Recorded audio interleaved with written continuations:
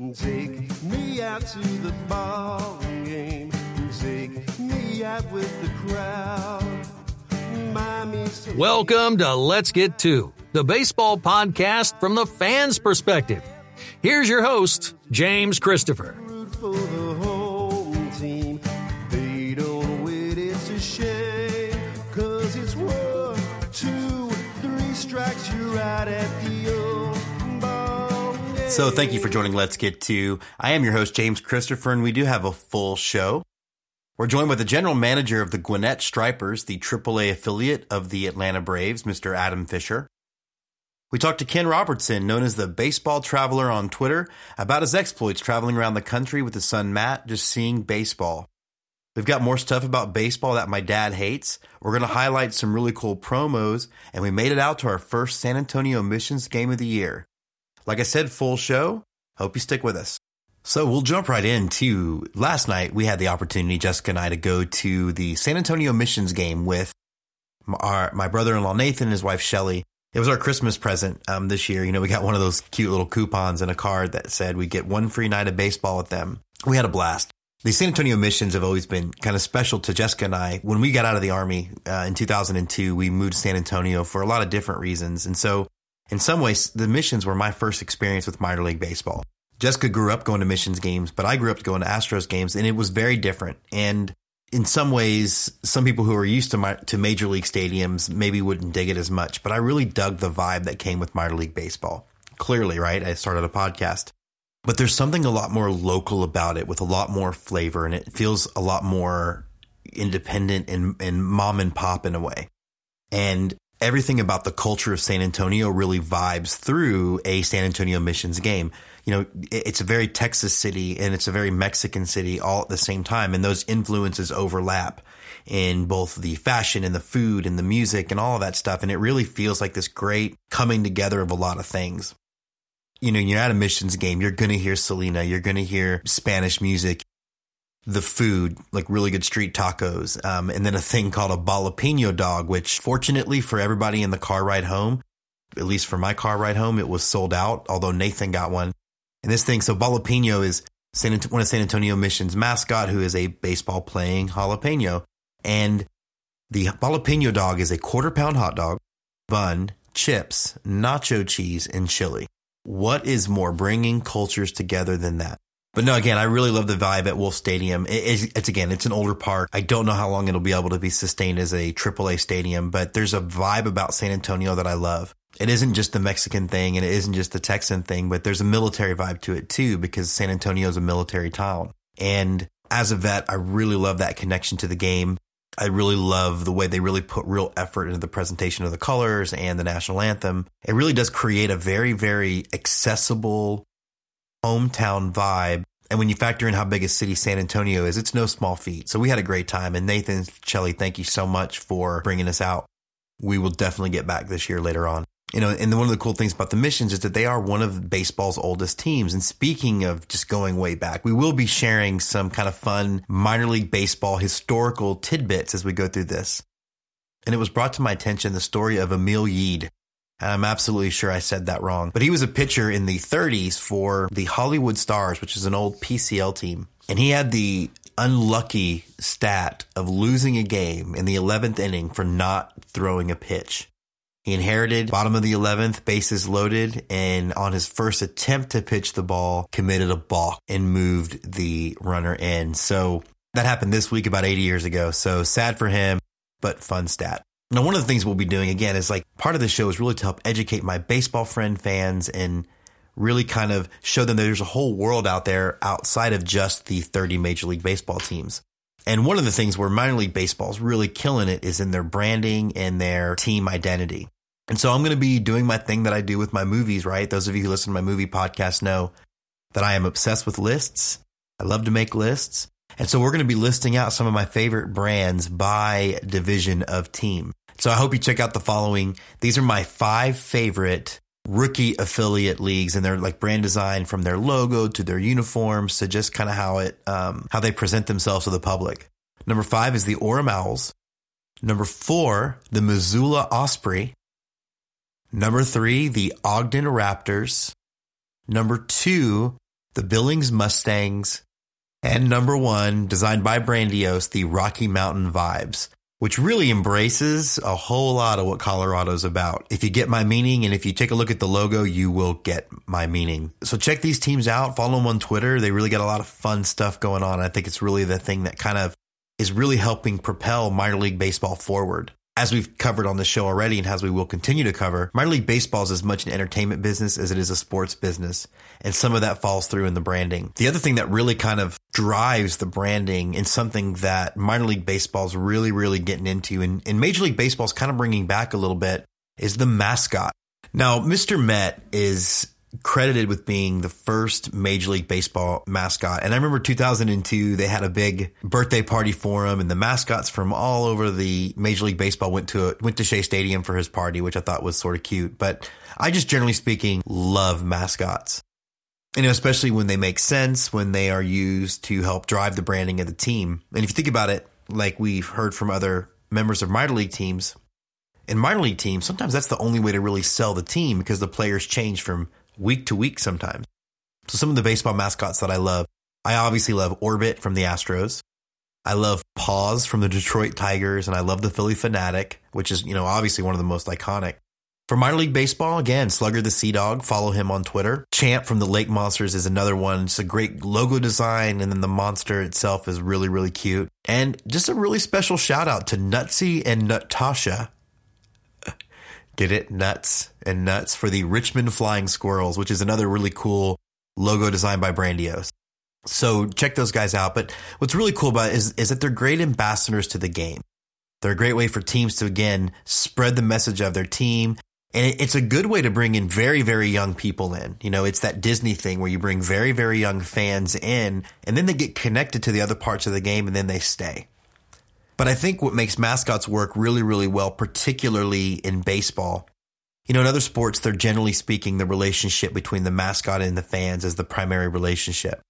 But I love that in baseball, you oftentimes will get a relationship between the mascot and the players, both on opposing teams. And I'm thinking of the relationship that Orbit had with Chris Archer. And they had this very playful back and forth where they were pranking each other. You know, when Archer would come in from Tampa Bay, you know, I think Archer, like during a pregame of an Astros game, issued Orbit a declaration that he was not a very nice person. And so there was just this back and forth. And then I remember even Archer getting hurt, and Orbit sending a nice message on Twitter that whenever the Astros and Rays played each other, it wouldn't be the same. You know, and I'm again reminded of another Orbit story when we were watching. It was right after the hurricane had hit Houston, and the Astros were playing the Mets. And then Orbit got into a game of catch with one of the Mets players, and they were doing this thing where neither of them would throw the ball all the way to each other. So they would just throw it a little bit short, so the other one would have to walk and walk and walk. You can find some of Orbit's antics, but I love the fact that the players of the other teams often play along. And I think it's one of those things that, again, makes baseball, and particularly minor league baseball, that much more special. From the bleachers, the Let's Get To Game of the Week. So we are coming to you live from the bleachers on a beautiful San Antonio night as the now AAA San Antonio Missions take on the Nashville Sounds. And I am with the world's best sister-in-law, Miss Shelley Bybee, who this is our Christmas present. Thank you for... Yes, Merry Christmas. It's great. And could we have dialed up a better night? We could not have dialed up a better night. It's beautiful. The wind is blowing. The crowd is calm but excited. So we've had a fantastic time so far. So we have amazing seats. Just to give everybody some perspective, that earlier Jessica said I could reach out and touch that guy, and I was like, well, don't. It's true. So you are a baseball fan. We're not supposed to do play-by-play, but that was a pretty sweet catch by the center fielder. But you're a baseball fan from way back. So tell me a little bit about just when did you first get into baseball and knew that it was something you liked to do and go to see? Well, I would say that my love of baseball came from my parents. They were living in Houston when the Colt 45s were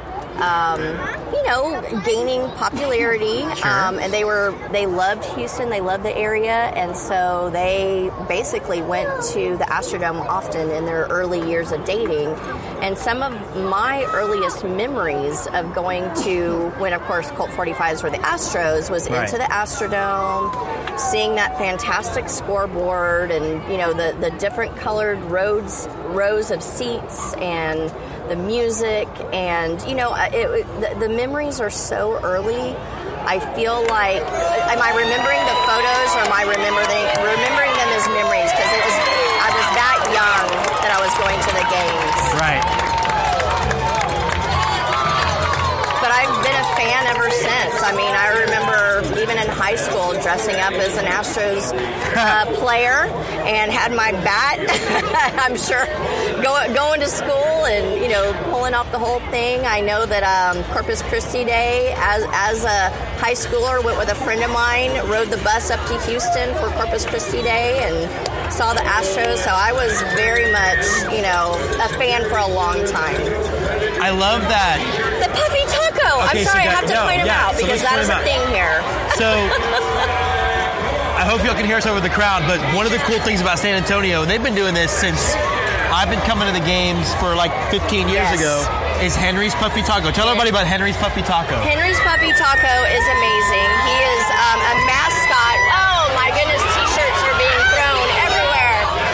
But Henry's Puppy Taco is a mascot that comes out, and I want to say, I don't know if it's during the game or, because the last time I was at a Missions game was in the 90s, and today I was even like, you know what? If they don't have that Puppy Taco anymore, I'm going to be so sad because that is definitely a part of the Missions. Right. And but I remember the Puppy Taco running around the bases, and all the kids would chase him, and whoever could touch him would win. Catch him, yeah. I do think they still do that. I think it's in the 7th or 8th inning. Okay. We'll have, okay, good. We'll have to do some live play-by-play of Henry's Puppy Taco We race. will have to do that. Yeah. But I love the idea that your dedication to baseball and the Astros, you were taking, because a bus ride from Corpus to Houston is not fast. No, especially when you're on a bus. So I know that you have a special memory about an Astros game with your dad. Oh my gosh, I do. One of my earliest memories is we were at the Astrodome. The opposing team, my uncle was playing for, and so we had pretty sweet seats right next to the dugout, and I, again, being young, was like, I kept seeing all these foul balls, when people were catching them, and of course, me being the young one, going, Daddy, I want a baseball. And before you continue, I'd like to point out that your husband has gotten another beer, and now he's got nachos. Oh my word! Yes. Oh no! Oh no! What is this? Jalapeno dog. Oh, it's a jalapeno dog. We might have to get a photo of that. On a bed of nachos with nacho cheese. It's a hot dog on a bed of nachos. We're going to try this one later. So, sorry. So you got sweet seats. You see foul balls coming everywhere. Sweet seats. Foul balls are going everywhere. And, me being my 4 or 5 year old self was like, Daddy, get me.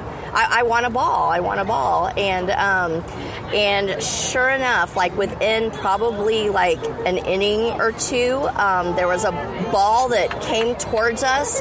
It was down on the ground, but my dad, I remember him dangling over the wall and basically fumbling with that ball, and he actually, came up, brought it up, and handed it to me. And so, from that day forward, I thought my dad could do anything. Well, that's a pretty... I like how that almost turned into Shelly's dad's first trip to jail. For falling over the fence. And I actually still have that baseball. I asked him to bring it out recently, and I have the baseball at my house. So what are some of your more favorite, and that's a foul ball down the right field side. No, what are some of your more favorite recent baseball memories that you've had? Oh my goodness.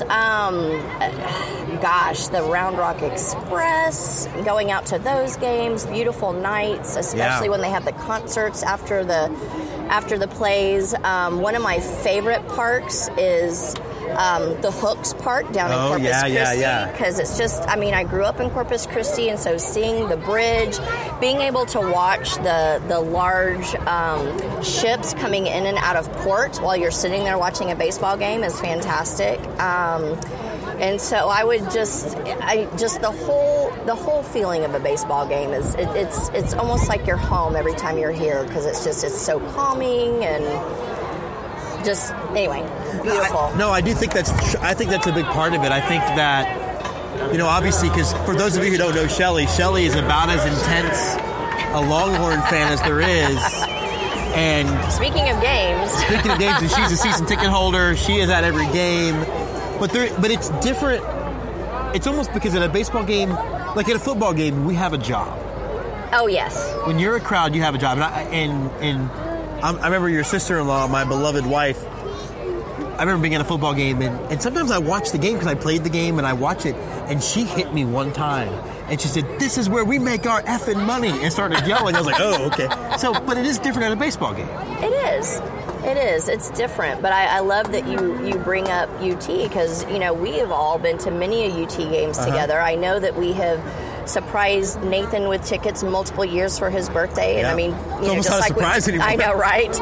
And just like I mentioned, you know, you mentioned earlier, you know, we are celebrating Christmas today because that was our gift to you guys because we know that you guys love baseball. You're traveling around and not only interviewing, but, you know, getting to see all these minor league teams. And anyway, and of course, we always just love getting together with family. And this is a great way to spend time with family because you get to visit, you get to watch the game, you get to go out and have delicious food, which we've been really taking advantage of, the delicious San Antonio cuisine. It's been really good. You know, you brought up Corpus Christi. I think Whataburger Field might be my favorite park, you know, of all the ones I've been to. And I do think part of it, though, is the bridge. Yes. So how's it going to be when the bridge is... Because the bridge is going away. Well, the bridge as it stands now is going away, but they are building another bridge. So instead of looking out into center field and seeing the bridge, I believe you will look off to the left and you will see a large bridge going over. Oh, so we will get that view still. We will still get the view of the bridge, but it will not be, of course, the iconic harbor bridge that, you know, we've had since I was a child. So yes, at some point that will be gone and there will be new, you know, progress. Yeah. Well, I do want to say before we kind of sign off that one of my favorite baseball moments was sitting in your living room after Texas OU when we were all bummed about Texas having lost to the Sooners. And we flipped over to the Astros game just in time to see Altuve touch home plate for the Astros to beat the Yankees in the ALCS 1-0. Oh my gosh, that was an amazing moment. That short little guy moved those little legs so fast. Yes, he did. Funny. Well, Shelly, thank you so much for being on Let's Get To. Well, thank you, Jim. This was fantastic. Hey. To the first 10,000 fans, the Let's Get To promotion of the week. So now minor league baseball is really underway. The teams who opened on the road are finally having their home openers, and we can really start to talk about some of the weekly promotions that if you're out and about, want to take advantage of. And some of these promotions are really cool because they're weekly promotions. So, for example, this Thursday, like so many teams in minor league baseball, the Northwest Arkansas Naturals and the Modesto Nuts will be celebrating Thirsty Thursdays with discounts on beer. And the Nuts, this next Thursday, are going to be hosting Free Cap Night. I think Free Cap Night has to be like baseball's first promotion because who doesn't like to get a free baseball cap? One of the promotions that we're starting to see a lot more of, and I think it's another way to realize that you're not competing with other sports teams when you run a minor league baseball franchise, but you're trying to offer a really good economical family value. And so the Lynchburg Hillcats this Tuesday are going to be running a free promotion where all kids will eat free. And, you know, if you're a family of more than 2 people, meaning you have a child, going to a baseball game can get super expensive, even if the tickets to get in aren't bad, but the food and the souvenirs and the beer and things like that really do drive that price up. And so it's really cool that teams like Lynchburg are offering this promotion to help ease that pain so that way parents can get out to the ball game. The Corpus Christi Hooks will be starting 2 new promotions that'll be a weekly promotion for them. Monday, there'll be their Dollar Dogs and Soda. If you've never been to a Dollar Dog thing, it's capitalism at its purest. You hand them $1, they hand you a hot dog. It's a beautiful thing. And I think, a lot of teams do this, but the Hooks will be doing it every Monday. So if you're in the Corpus Christi area, like so many of my friends are, get yourself a ticket to what I think is one of the 3 or 4 best minor league ballparks in the country and get a Dollar Dog. On Tuesday, they also have another great promotion. It's their $40 promotion. So 4 drinks, 4 dogs, and 4 tickets, all for $40. And again, that's something they do for every Tuesday. So yeah, we're going to be doing this, talking about all kinds of promotions, both weekly ones, things that are special, and some special theme nights coming at you this season. Stuff about baseball my dad hates. And we're back with my brother Tim, co-creator of the podcast, for things my dad hates about baseball. What do we got today, Tim? Well, today Dad hates colored bats, particularly pink bats. And not what they mean, but just the fact that they're pink. Yeah, he's not for breast cancer. But he just feels that the bat's made of wood, so it should look like wood. Wood, yeah.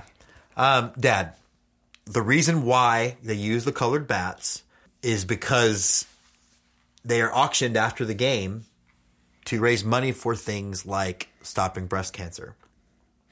And the reason they're colored is so somebody doesn't know the game and know why they're colored, you say, hey, why is it bat pink? And someone say, oh, it's for breast cancer. Let me talk to you. And around Father's Day, it's why they light blue. Well, because of prostate cancer.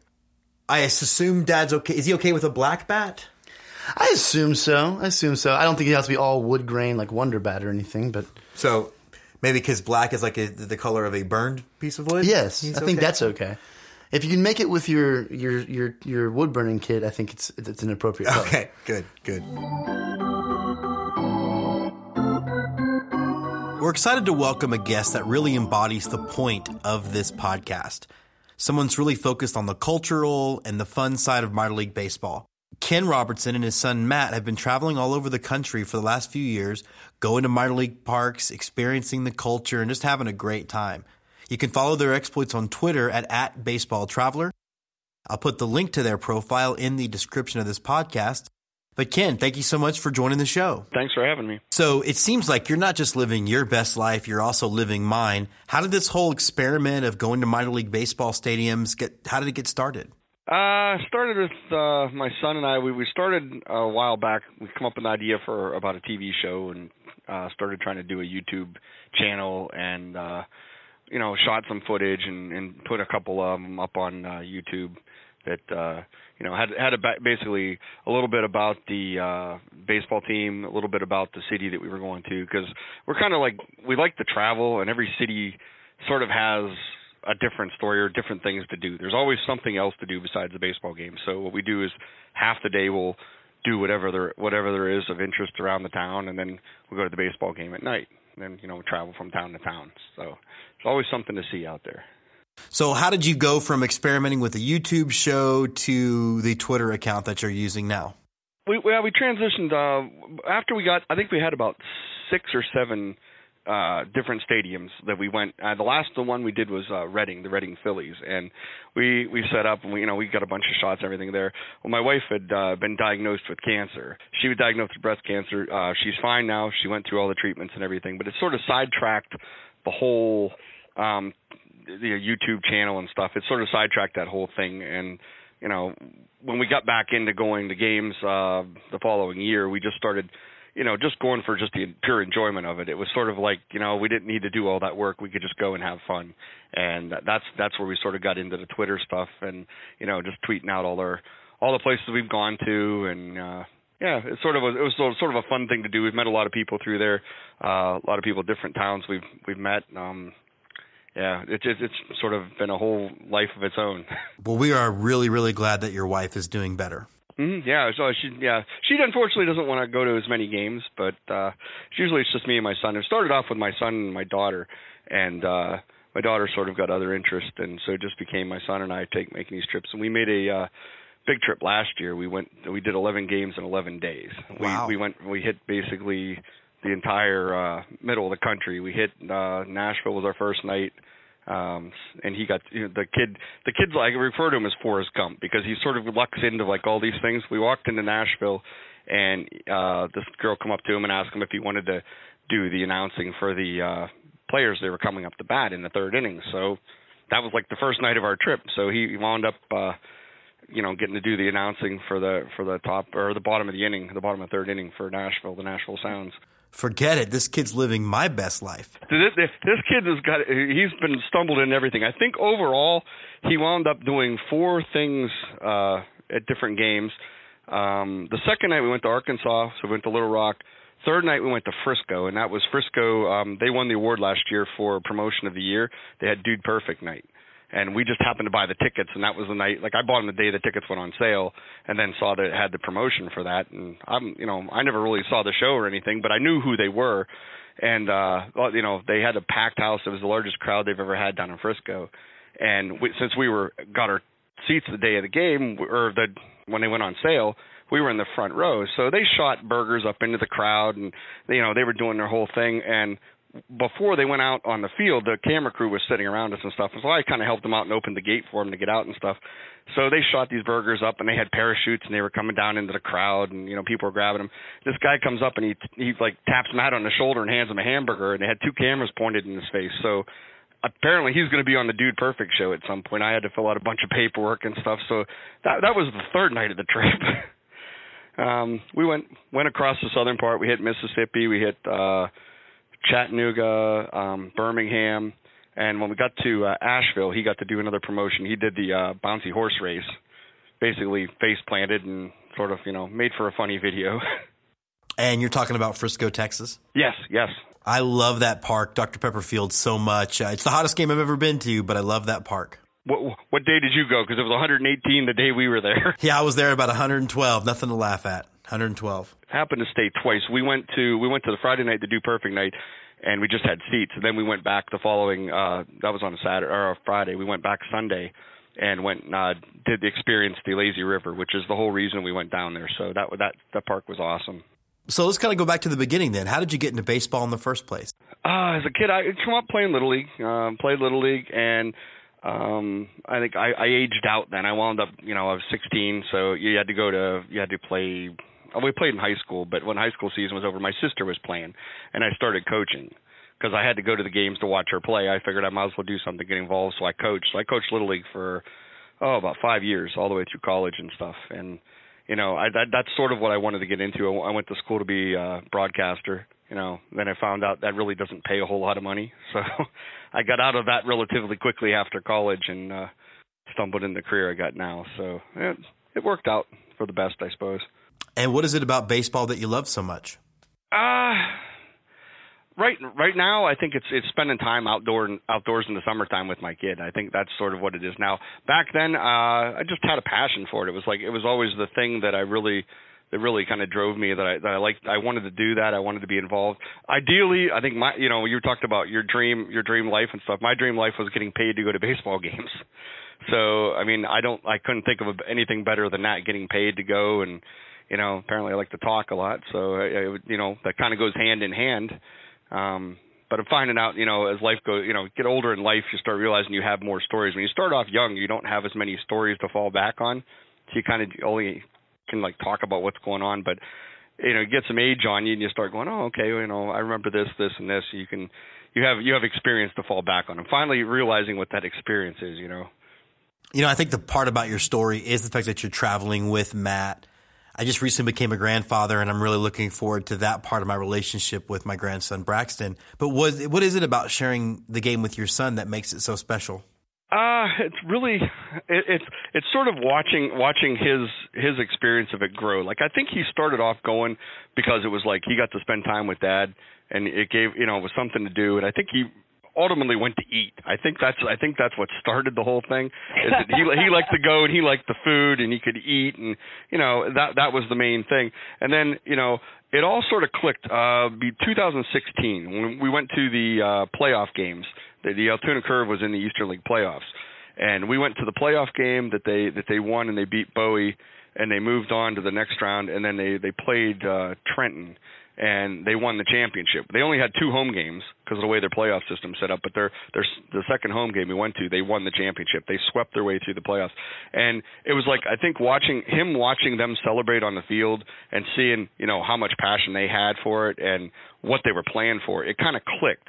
So then he talked about that all winter. And then when we got to the following spring when we went to their home opener and stuff to watch him, put the banner up, and it was he kind of really understood what it was playing for. So now he's like more passionate about, he knows that what they're playing for, and I still think he likes to eat. I still think he goes to the games for that, but I think something clicked in him. Like he was more interested in the action that was going on the field. Look, a cursory glance at my Facebook profile photos tell you that I also love to eat. You could look at me and tell I like to eat too, so there's nothing wrong with that. And each ballpark, that was another one of the things with that the idea of the TV show and stuff. Every ballpark has its own characters, the people that are there. They all have different food. Every sort of team has their, especially minor league baseball, has their niche. Like this is their thing that they're known for and stuff. Frisco has the ballpark. They've got the lazy river and stuff up there, and Akron has a lot of different food options and stuff, and it's just and everyone is a different experience when you go to. Some are good, some are not so good, but for the most part, everybody they all have their own characteristics, and I think that's what I find interesting.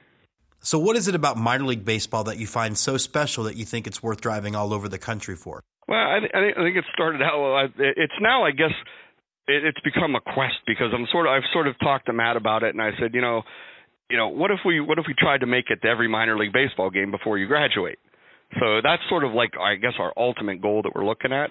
But we just started going to different ones, and we're like, oh, okay, well, let's go see what this place has to offer. We started off doing, the ones closest to us and stuff, and then it got to be like, well, let's take a trip. Last year, for example, in May, we went up to Hartford because we wanted to go to Yard Goods game, which is another awesome ballpark. That's like, Hartford and Frisco are like 1-2 on our list of favorite parks.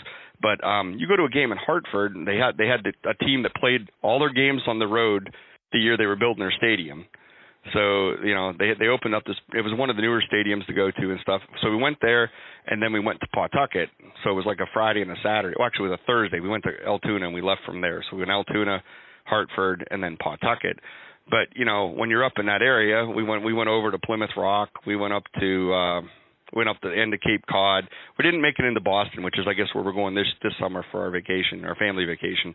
But it was like, there was a lot of stuff up there to see, and, had a little bit of special memories to us because we did some ancestry stuff and dug out and found out we were related to one of the people that came over on the Mayflower. So it's like, that kind of made it kind of cool to go to Plymouth Rock then. So I got to do a lot of different traveling around and seeing things.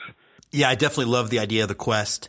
For me, I really got into it because when I would go to film festivals, I would often want to break and would find a park nearby. And that's kind of snowballed to anywhere I'm near a park, I will absolutely go to check out a game. And so this year I'll be at the Gwinnett Stripers.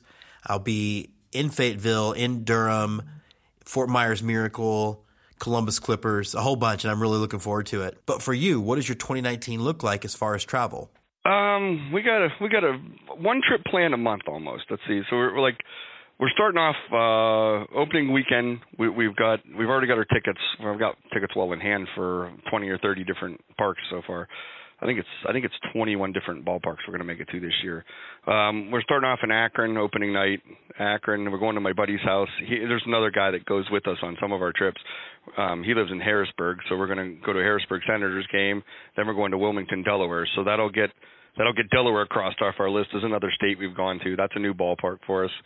And then we were going to go to Lehigh Valley, but I think we're going to wind up in Harrisburg for the Sunday game. And then we've got my birthday is the 17th of April, so we're trying to I'm waiting for tickets to go on sale for the Dayton Dragons. So we're going to do a Dayton Dragons. Then we're going to hit a Detroit Tigers game in the afternoon, and then a Lansing Lugnuts game at night. And then we go up to the Great Lakes Loons, down to the Fort Wayne Tin Caps, and then to Indianapolis. So that's our April trip. That's over Easter. So I'm only using one vacation day, and he misses no school. So it works out perfectly. May, looks like Syracuse and Rochester for Memorial Day weekend.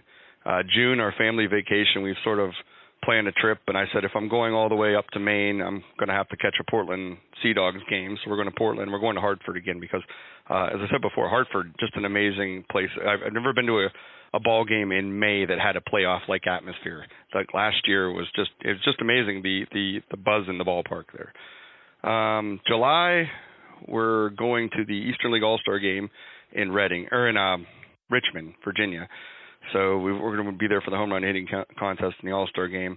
And then I looked at the map, and I talked to my buddy, and I told him I'll take the rest of the week off because, I'll have you home by Sunday. And I looked at the map, and I'm like, well, I'd like to go to a Jacksonville Jumbo Shrimp game. So ultimately, if I'm going to Jacksonville, Pensacola is another ballpark that I really want to go to. So that's only a 5-hour trip. I mean, you're talking an afternoon. So, we drive over to Pensacola, then we're going back up to Knoxville to the Tennessee Smokies, and I'll get his butt home on Sunday for him. So I told him we'll just go for a little ride. It's more like Smokey and the Bandit, but it's a little bit of a ride. I need to see about doing an on-location interview with you guys because this sounds incredible. And then it gets us to that's July. August looks like Labor Day weekend. We're going to try and go out.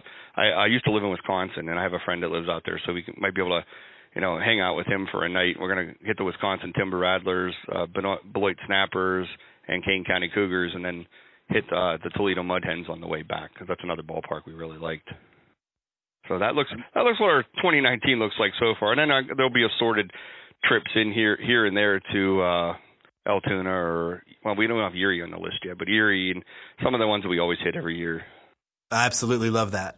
Oh, I'm more than happy to give you updates on these. I can give you ballpark reviews from some of these places. There's just some of the stuff we saw last year, like in Asheville where they filmed Bull Durham. We happened to walk into when we walked in. Two girls. I told Matt early on when we went to Nashville. I said, anytime a good-looking girl comes up to you in a baseball shirt and says, "Do you wanna?" your next answer should be yes.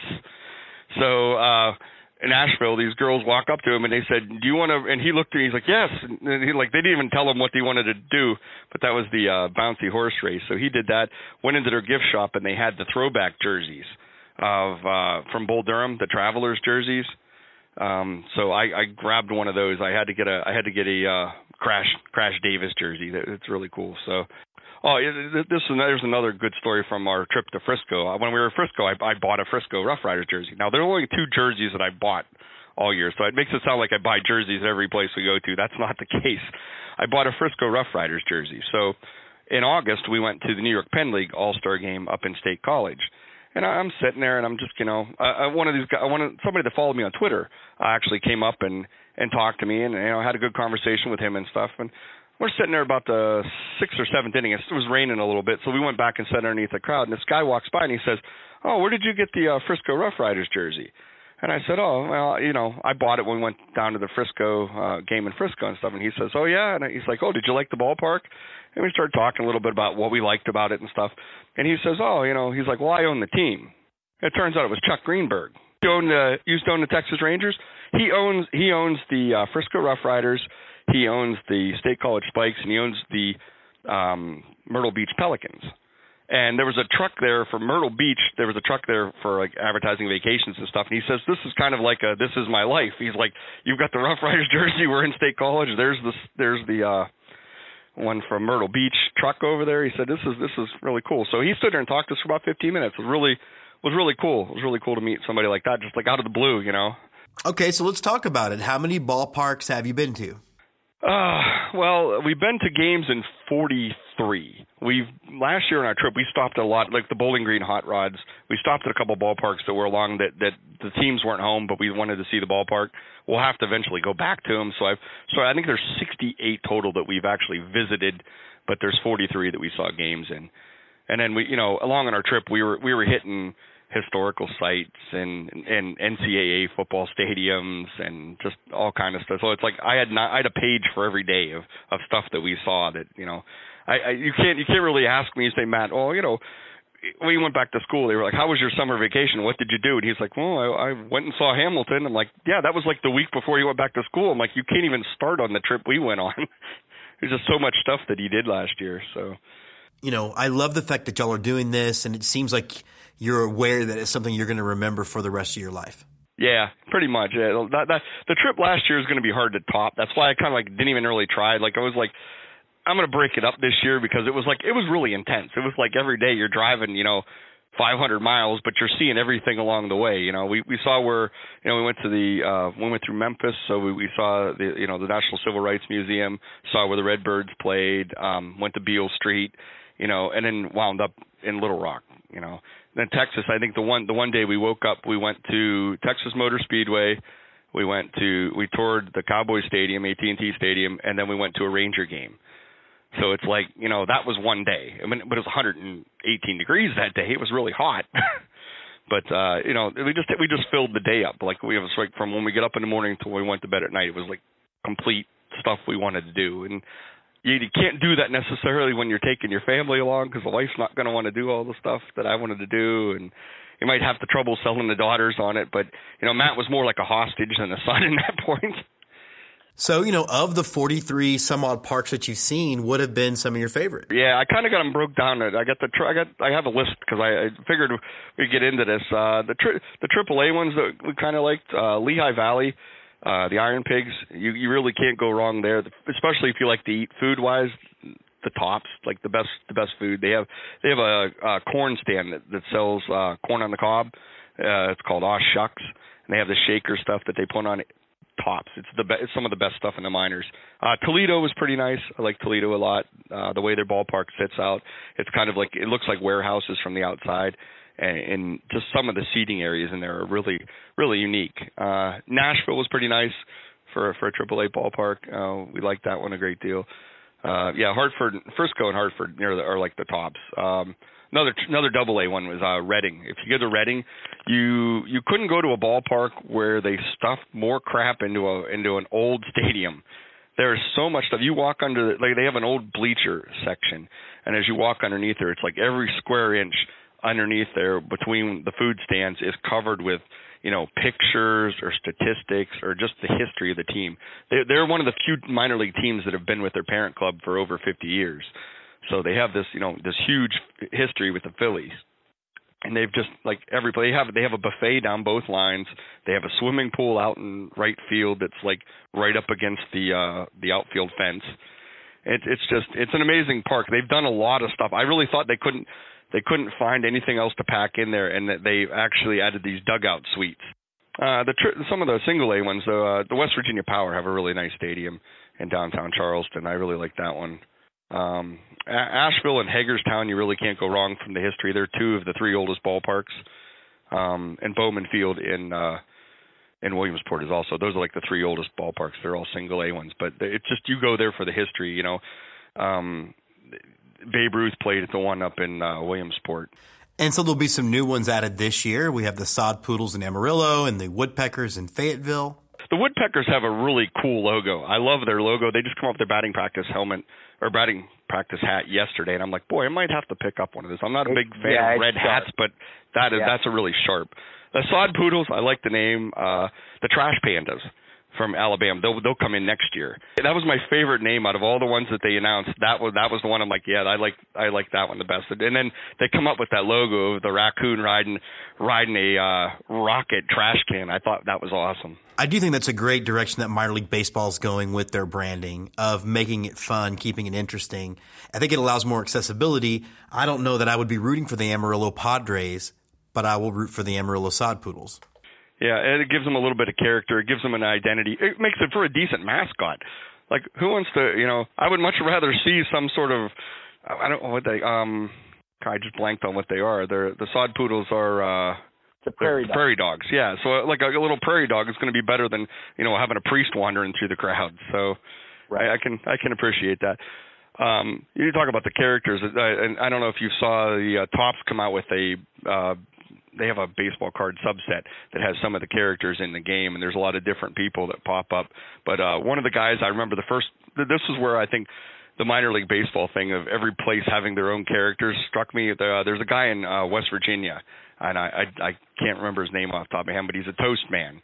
Dude comes to the game with a bag of bread and a toaster that they have a plug somewhere by his seat, and he plugs it in, and whenever they strike somebody out, he throws toast, and he yells, "You're toast," and he throws toast all over the stands.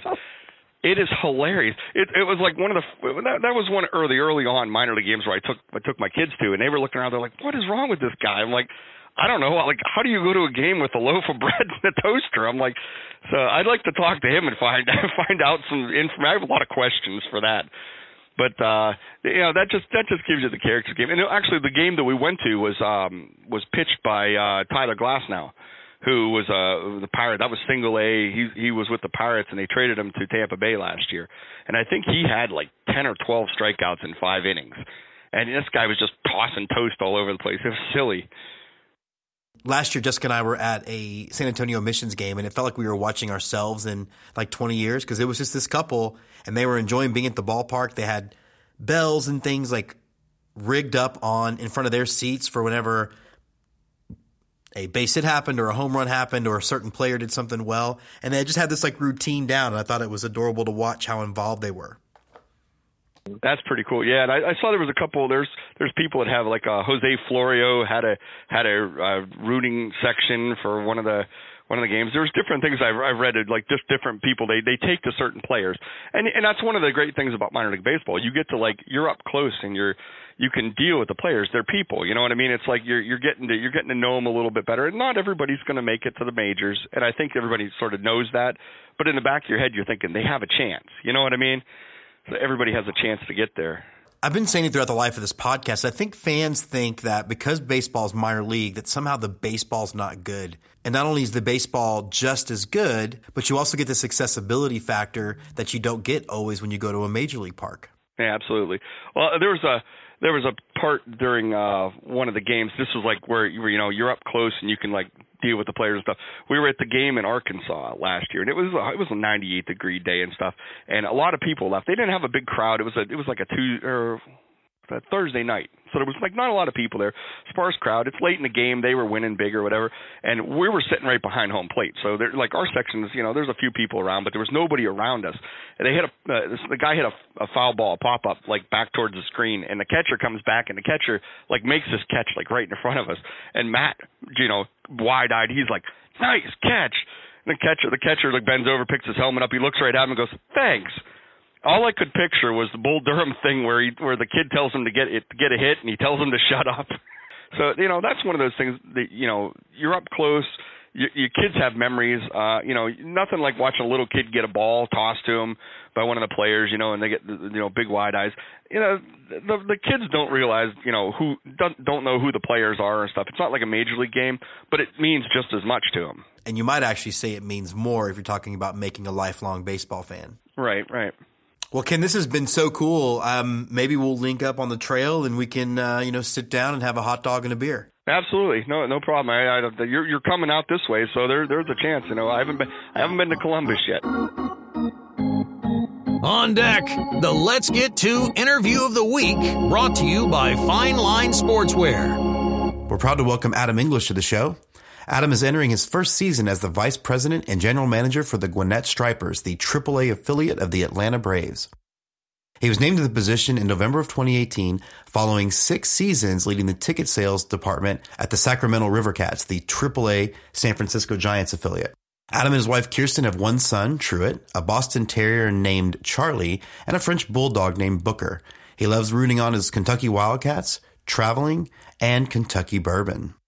We're on Let's Get To with Adam English. Adam, thanks so much for joining the show. Happy to be here. Thanks for having me, James. I always like to start with how did you find yourself as a member of front office of minor league baseball? Like, where did your love from the game come from, and how did you end up getting where you are now? I played baseball my entire life. From as soon as I was able to, all the way up through high school and through college. I played Division III baseball at Transylvania University in Lexington, Kentucky. And at the end of my junior year, I had Were y'all the Vampires? We were not the Vampires, we were the Pioneers. Okay. Fair First enough. college west of the Allegheny Mountains. I love it.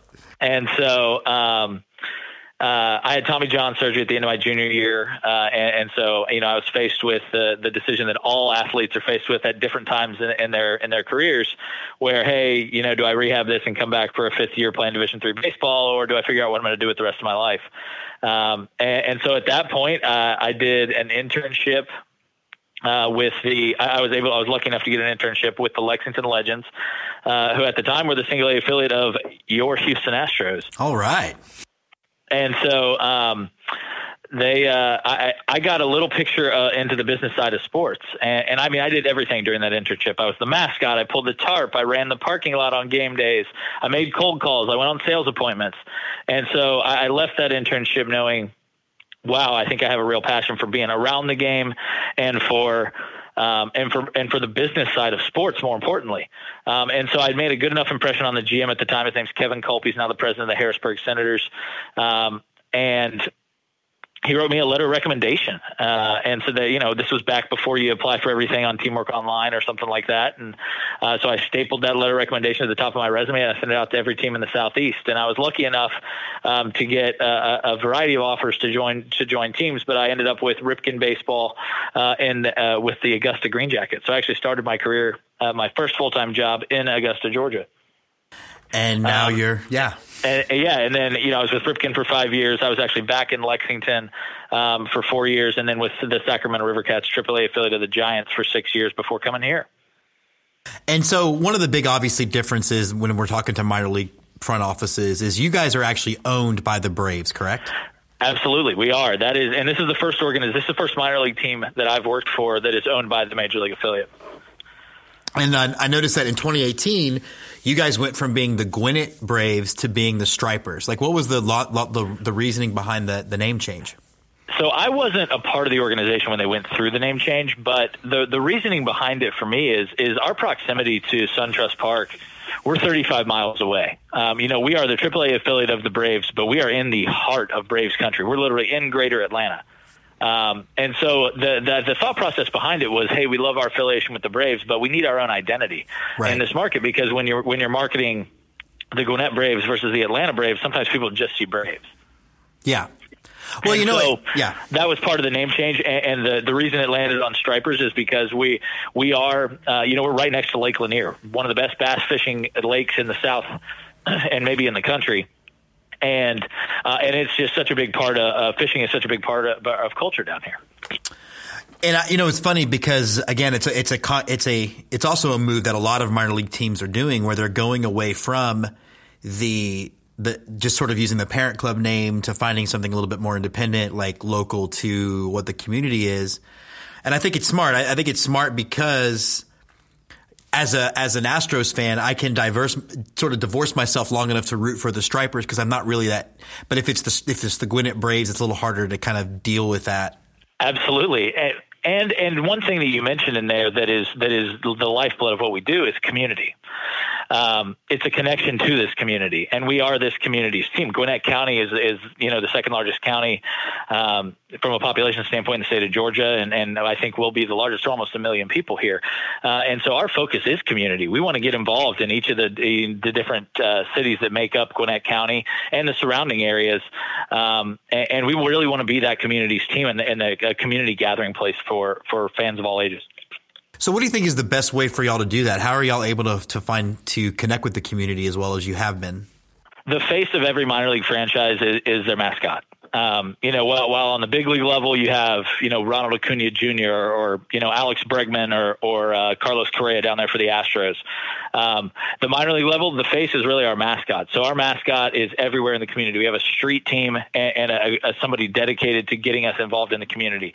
We have one of the largest and best school systems in the country in Gwinnett County. And so we do free assemblies in schools and we, where we preach academics, attendance and attitude and anti-bullying messages and, showing up is half the battle. Attend, be at school. What's your attitude? You can control that. And then how important it is to get an education. So those are just a few of the ways we get involved with many nonprofits. We do a lot of community giving, and we try to be the best partners that we can in every way. So again, like I said, the difference between a lot of teams that are affiliated, some are owned by a team, some are, yearly contracts or whatever. How much involvement does the Atlanta club have with the day-to-day operations of the Stripers? I guess especially as it pertains to the talent on the field. They have all of the say as far as the talent on the field. All of their personnel decisions are made from Atlanta with Alex Anthopoulos, the GM of the Braves, and his entire baseball ops team. So who's on the field is controlled by them. The business side is separate from that. We certainly have oversight. They're our ownership group. They like to see how we're doing. But that's where I step in, and I run this organization as a independent entity almost. With certainly, I think the best thing about having the Braves as our affiliate is I have access to a lot of resources that other minor league baseball teams don't have. And that's because they are so close to us and because the Braves are such a tremendous organization. But certainly we don't have people from Atlanta down here, running the day-to-day or anything like that from a business standpoint, but they do control everything on the field. Now, one of the things that I do want to ask about, and this is always touchy for a minor league GM to answer, because you're the AAA affiliate, and you're right, you don't get to – the fact that Brian McCann is back has nothing to do with you. I mean, super cool, because obviously Brian was very popular when he was here in Houston, but you guys are able to take advantage of rehab starts. Like somebody comes down there for a week to get some ABs, and obviously you're able to promote that. How do you walk that line? How delicate is that for you? It's unique. I mean, we defer to our baseball ops people. We get messages, hey, this player's planning on coming down, but everything depends on his schedule. So a lot of times it's fast and furious. It's 2 days before they're going to do it, and we start blasting it out to the community.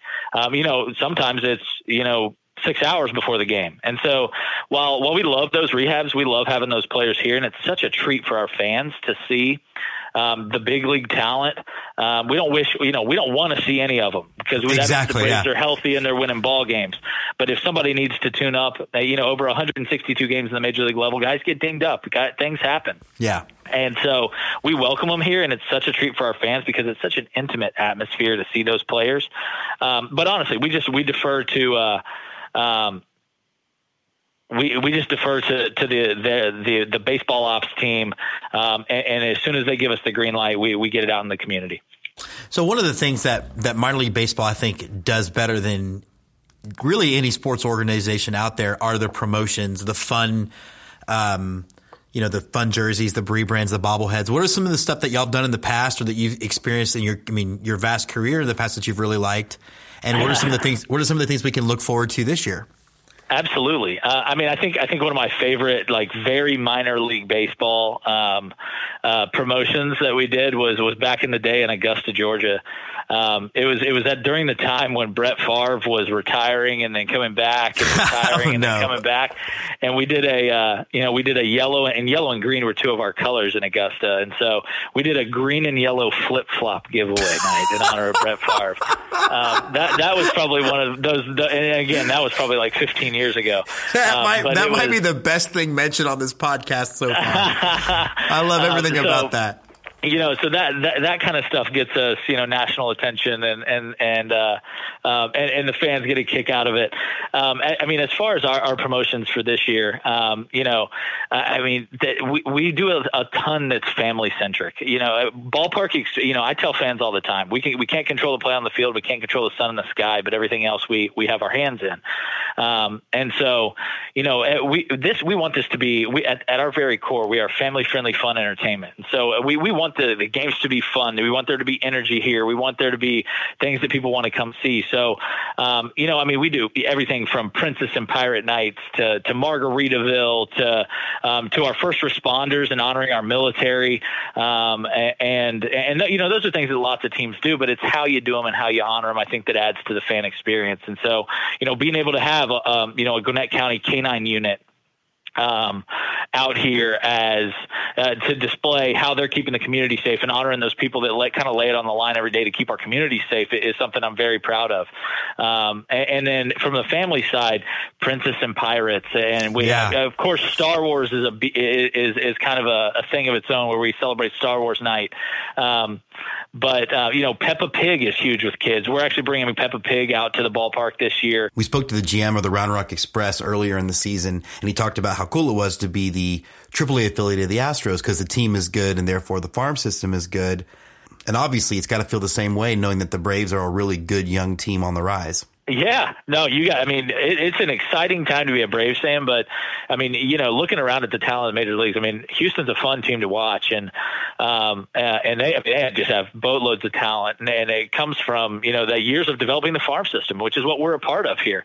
We do everything we can to make sure that guys, have a great experience here in Gwinnett and can develop, because ultimately all of their goals, top to bottom in the organization is get to Atlanta and help the Braves win ball games. Right. And so, being able to see guys come through here and then see it click for them and see them really contribute on the major league level and become stars in their own right is awesome. And so many of our fans keep relationships with those guys as they come through here because of the intimate atmosphere, and it's exciting to see.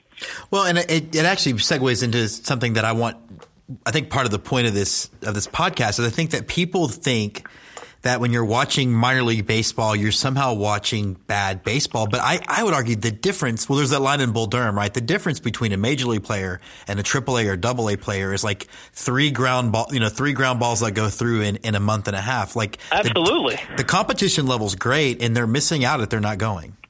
Absolutely. I think you're right in saying that, the margin of error between a 300 hitter on the major league level and somebody who hits 200 on the major league level is like a base hit a week or something like that.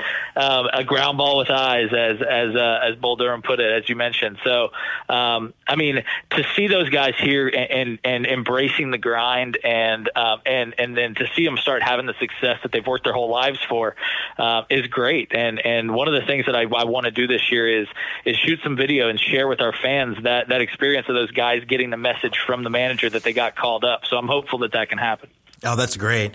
It's fun because we were talking to the Round Rock Express GM, and when he was there, they got to announce Forrest Whitley was playing there in a championship game and got to announce on the loudspeaker while he was pitching that he'd just been drafted. So I love little things like that. I think it's really what makes baseball, I think, a more accessible game.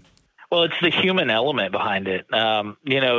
Sports is truly the best form of reality television.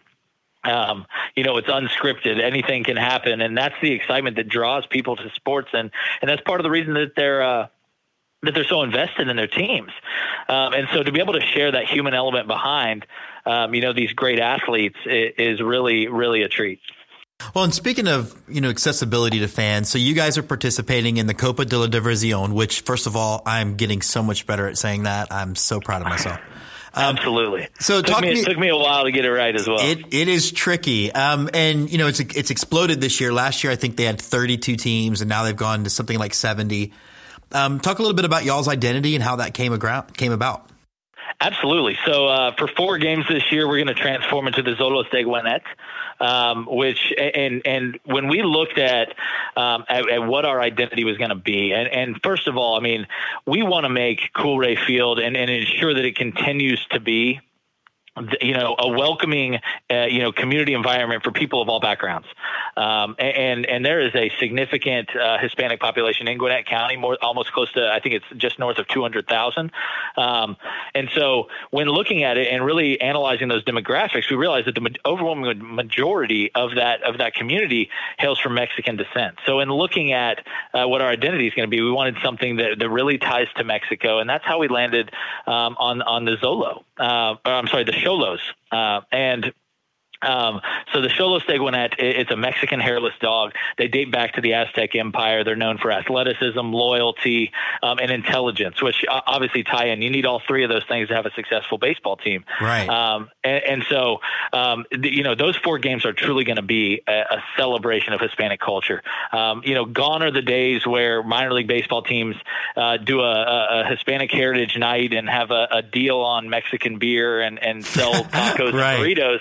Like, this is going to be a celebration of that, of their heritage, and being able to see the team transform and celebrate that with them only adds to it. And it's been really exciting since we announced that. We've gotten a great response from our fans. Yeah, it definitely was one of my favorite logos when they dropped it. I watched the announcement live, and I love the design. And so, who did you guys use for the design for all of that? We used Brandios.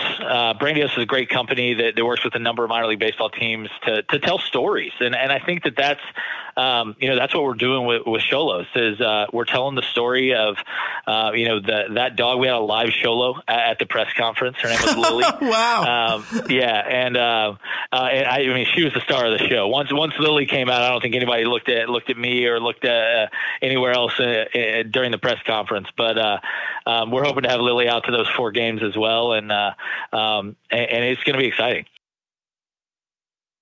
So I guess what are you So I'm going to try to get to a game this year, and so as somebody who would be new to the stadium, hasn't been to Coolray Field yet, what can I expect? How do you guys want me to walk out as far as how I'm feeling about my experience at the park?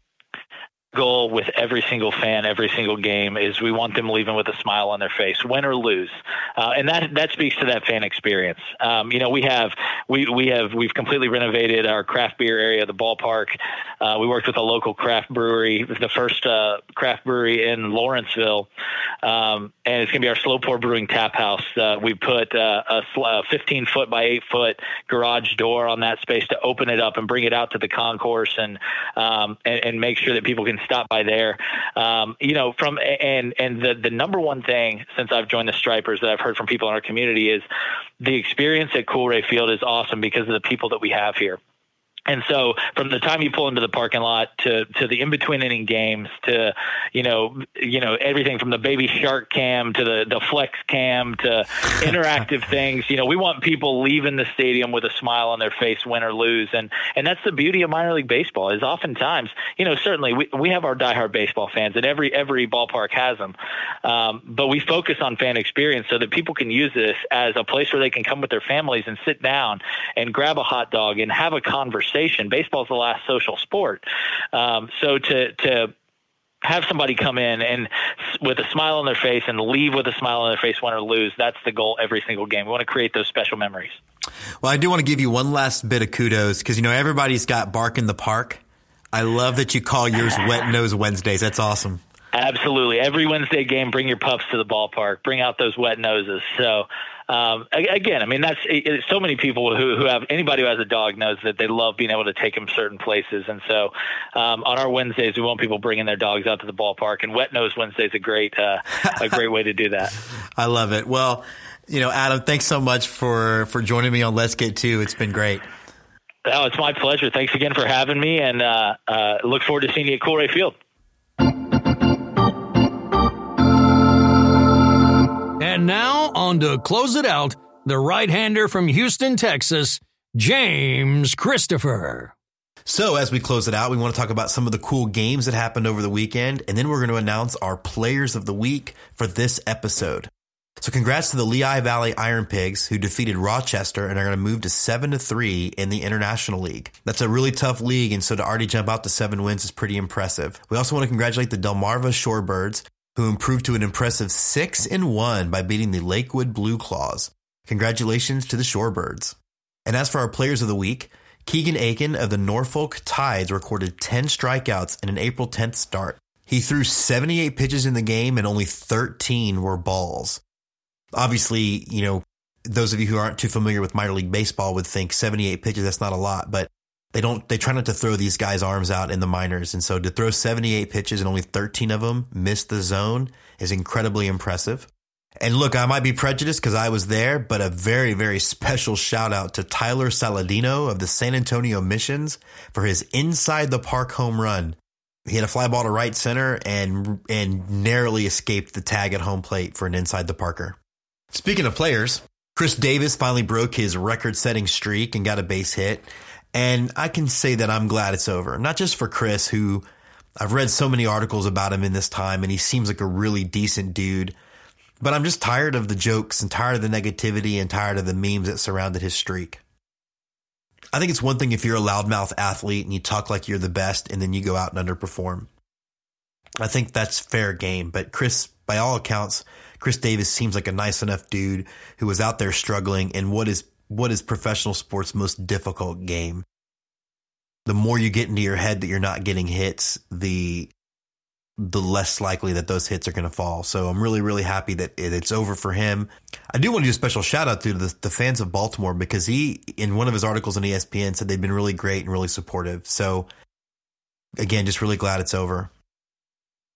But to end this on a positive note, but I want to end the show on a positive note because I love how baseball has a real power to bring things together.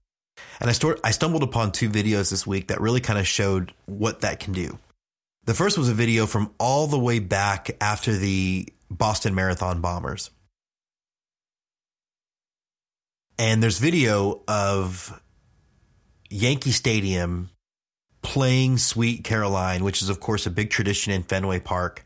They had signs up that New York and Boston were together.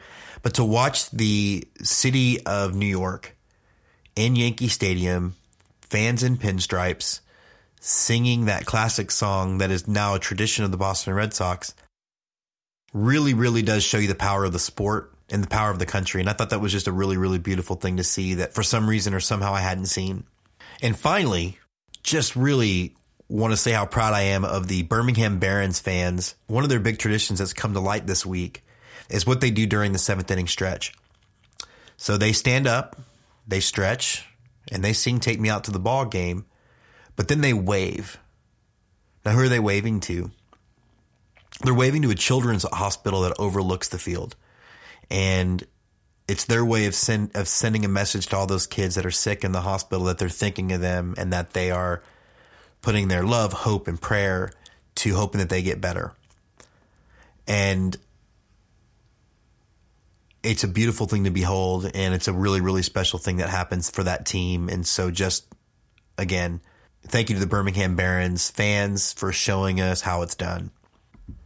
So that'll do it for Let's Get To this week. Actually, it won't, because not only are we Let's Get To, but we're going to get to episodes of Let's Get To.